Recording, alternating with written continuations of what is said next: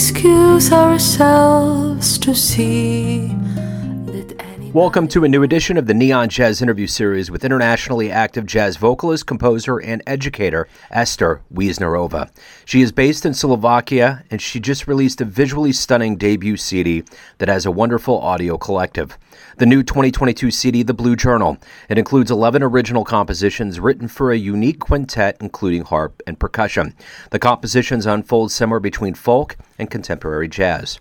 She was first discovered on The Voice of Czechoslovakia, a television singing competition, before beginning her professional career. She is a strong believer in music as a tool for social change. She organized concerts in prisons and homeless shelters, taught a homeless women's choir, and co-led regular workshops for teenagers in psychiatric hospitals. She has a fascinating story. Enjoy. Hey, thank you for taking a minute out for Neon Jazz today. I appreciate it.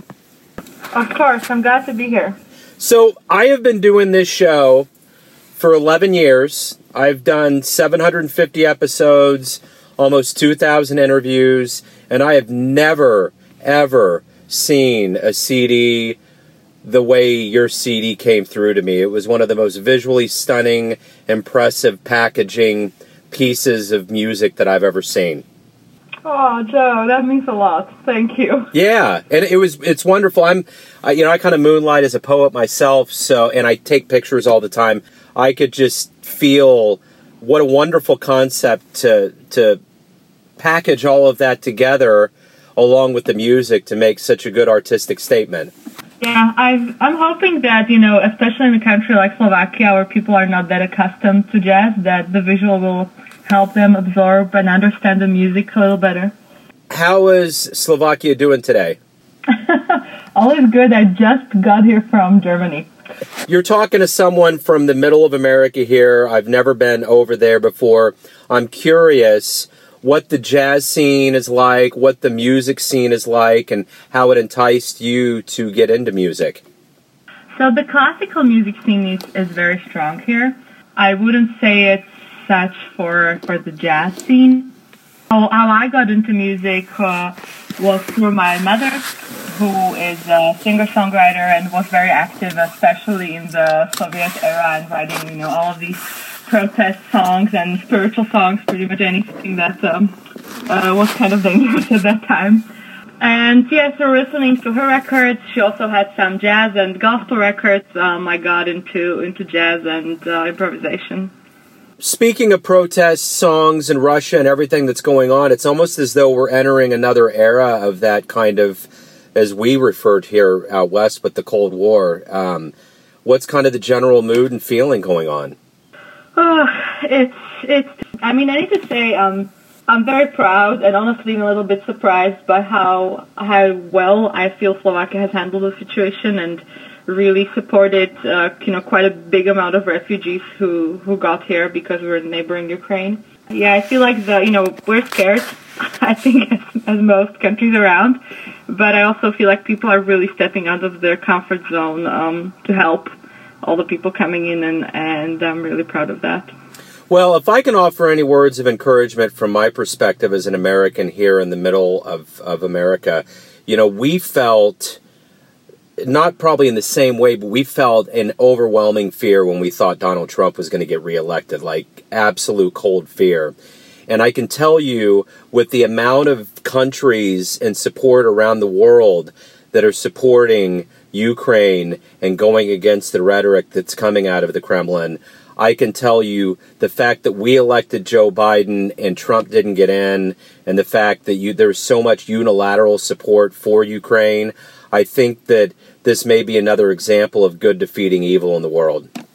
I do feel that way, and I'm really glad it is turning out this way, because it wasn't so clear, especially at the beginning of the conflict. But it really seems like, the world is pretty much uniting with Ukraine, which is really, really beautiful and slightly unexpected even to me. And exactly as you said, like a statement that there's still some good in the world. The evil will, hopefully go away. So what I want to know from you is, how did this journey to this debut album begin for you? Did you always feel as though it was going to be a journal that was going to be so well put together? How did all of this kind of happen to become what it is now? So the songs have kind of been writing themselves over the past nearly 5 years while I was traveling quite a lot for work and for my music and for my musical studies to the US and Asia. I lived in India for a little bit. And, all of this was really wonderful. Looking back, I kind of started losing a sense of my own culture and who I really was in the middle of all that, because I kind of adopted a little bit of each of those cultures. And I was writing about all of that as it was happening, not realizing that it's happening, as, we humans usually don't in the moment, only in retrospect. I always wanted to do an album. I think like for the past 3 or 4 years, I had enough material. And as I was looking at all of these songs, I realized that they really feel like, my kind of personal search for who I am. And it became so relevant, especially during COVID. And I really felt like so many people were on that same journey and on that same search with me, that I just wanted to encourage them to think about these things and to maybe hear about my journey and hope that it would help them in their own. And that's how Blue Journal came about. The idea of the journal, because I was thinking about how to make this interactive, how to make the listener think deeper and really take time to listen to the music, because so many people nowadays don't really take the time to just listen. They do it while they do someone else, and I do it myself sometimes. But I really wanted to kind of force them to take that time and to have something where they can write their thoughts and something visual as well, so that they create the album themselves, like they're co-creators of their own album they have at home. And that was really the idea behind it. And you have a wonderful Grammy Award-winning engineer, Ollie Romo, that's on here. That had to just add to what you were creating. Exactly. So that was very magical, because I heard some of the music. To be quite frank, since I'm a beginner artist, I could never afford what he does and his amazing services, but he just said he will do it in kind because he loves the music so much. So that was really, really special for me. So much goodwill going into this. What a beautiful presentation. You got a wonderful engineer. It just seems like this is quite a magical beginning to your debut album career. It does, and I hope it continues that way. As the world has been going through COVID for the last couple years, very few live shows. I'm curious, we all had a lot of extra time to be with ourselves and to reflect on our lives. What did you learn about yourself over this last 2 years that maybe you didn't realize before that will make you that much stronger as you promote this debut album? Wow, I would need to take a little more time to answer this properly, I think. But just the first idea that comes to mind is that, it's not always about the hustle and like feeling like I need to, get in touch with this many people and do this much music. I think I started focusing more on quality rather than quantity. That's the best way to put it. And to really choose what I put my time and energy into, and to really go deep and to take the most out of it rather than kind of spread myself thin. The other thing that, America loves and has loved for a long time is the American Idol and that kind of singing competition on TV. And you won the Voice of Czechoslovakia. Talk to me a little bit about how all of that happened and what it did for you. So this happened when I was 16, so, more than 10 years ago. And what it did for me was that I realized I don't belong to the showbiz and pop culture world. I think that was the biggest takeaway, honestly.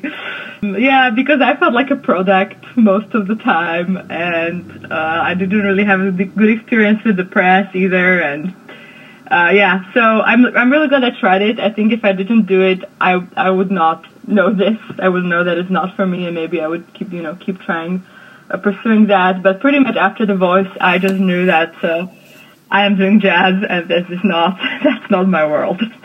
It's interesting you say that because, somebody that covers jazz, I've been in other journalistic realms. I've done other things. I have never met a more grounded, humble, intelligent, and emotionally secure group of people like jazz musicians are. It's a very wonderful group. Do you feel like that? I think so. Largely, yes. I mean, that would have to make you feel a little bit. I mean, I don't know. I sometimes, as an interviewer, reporter, kind of get, what are you going to ask? And I don't get into surprise journalism and all of that. I kind of view our conversations like you would, like, craft a set. Jazz is improv. You want people to feel good. That's the way it should be. I think that's the way an interview should be. So I'm sure coming from that other world of pop and kind of bigger things, there's a lot more surprise that goes into that. Definitely. And a lot more, maybe taking out of context or kind of boxing people according to their character or, it wasn't a very nice world for me. Yeah. Who were some of your influences growing up? I'm curious, growing up in Slovakia, like what kind of jazz influences did you get? What motivated you to want to become a jazz singer? So I think what influenced me is actually very, very unusual, and most Slovaks didn't have access to such music because, again, my mom was collecting all of these records, illegally, like she had access to them. So we had Joan Baez, and we had, Johnny Mitchell, so some songwriters. We had Mahalia Jackson, some gospel. She listened also to a lot of traditional Latin American music from all kinds of regions, which was another interesting influence there. And as for traditional jazz, I think I only encountered Ella Fitzgerald around the age of like 12 or 13, which is when I was already interested a little bit in jazz, and I just went down the YouTube hole and discovered Sarah Vaughan and Billie Holiday and all the greats, and that's where I really started, with singing standards and transcribing, not knowing that that's what I'm doing is called transcribing. I just repeated what I heard. Yeah, so I think those were the influences. What was the first live jazz show you ever saw that really blew you away, made you think, wow, that's wonderful? It was the Chris Byers Quartet, who is a local New York musician, and they were performing at the American Embassy in Slovakia. And I very much remember that and loved it and loved the freedom and the energy it had. I remember I've never seen anything like that before. Talk to me a little. I know you said you came from Germany, and have you spent some time in the States, in New York? Talk to me a little bit about where you've kind of been in your career. Yeah, so it started off in Slovakia until I was 18, which is when I went to U.S. to attend Berkeley. I was pretty much in the States for about 4 years until I finished my degree. And then I got some offers, to teach in India, as I mentioned, so I was for India for 4 months. Then I toured in China and in South America, so that was also about a month each for those tours. Came back to the U.S. for a little bit, finished my master's in jazz composition, this time at the New England Conservatory. Lived in New York while studying in Boston at the New England Conservatory, which was an amazing adventure, but not one I would want to repeat with all the commuting. Yeah, I think that's about it, and then different places in Europe, just for concerts or like small tours. Were there any plans for you to stay in America, or did COVID make it something where you wanted to come back to your homeland? How did that work for you? I was always dreaming of coming back home to Slovakia and to start the first school of jazz and contemporary music here. I think really since I left, maybe since I was 17 or 18. So I knew eventually I'd like to go back, but I definitely didn't plan to do it this quickly. So what happened pretty much is that COVID hit. I was still finishing up my master's. I finished it online in May 2020 already. From Slovakia, and in the beginning of the pandemic, it just felt right for me to return because no one really knew what this is, and I wanted to be with my family and in times like that. And then my visa expired, and there were other like legal issues that made it impossible or very difficult for me to come back at this point. So I'm here for now, and I may return at some point in the next few years. What do you like the best about being a professional musician? What is it that motivates you every day to do what you do? That music changes lives and changes how humans see the world. That's it for me. And whenever I see that happen, and I see it happen over and over again, that's it for me. That's why I do it. Let's say you come to Kansas City and you perform with your group, and you have to promote this show. You have to explain, like on a social media post, what a live show would be like and why somebody in Kansas City should come see you. What would you say? Because they will be able to rest. And I mean, that's really hard. That's a hard question. Usually I think about my social media posts for about an hour. It's kind of hard to put it out like this.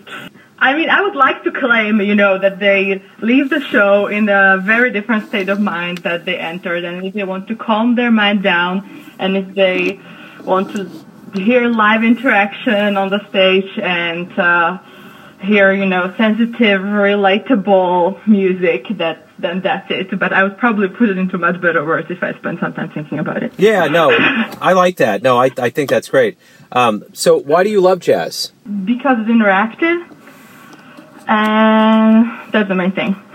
If you could get into a time machine and go back in time and see anybody in the world of jazz live, who are you going to go see? Ella Fitzgerald. Where at? Oh, wow.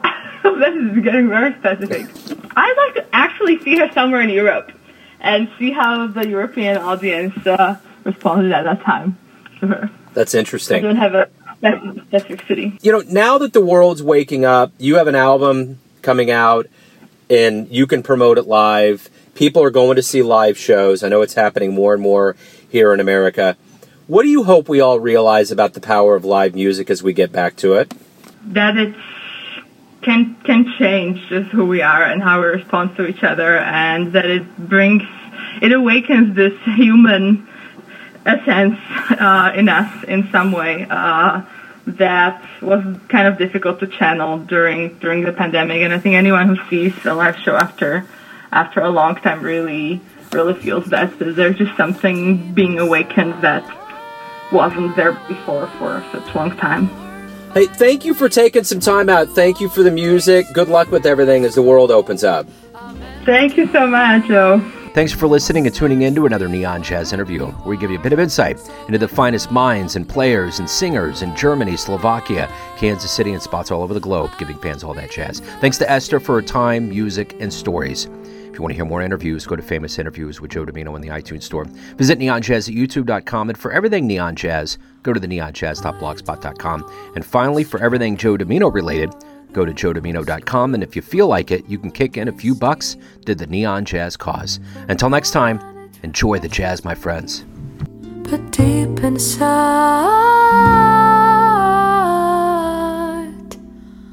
I'm even more thirsty. Neon Jazz.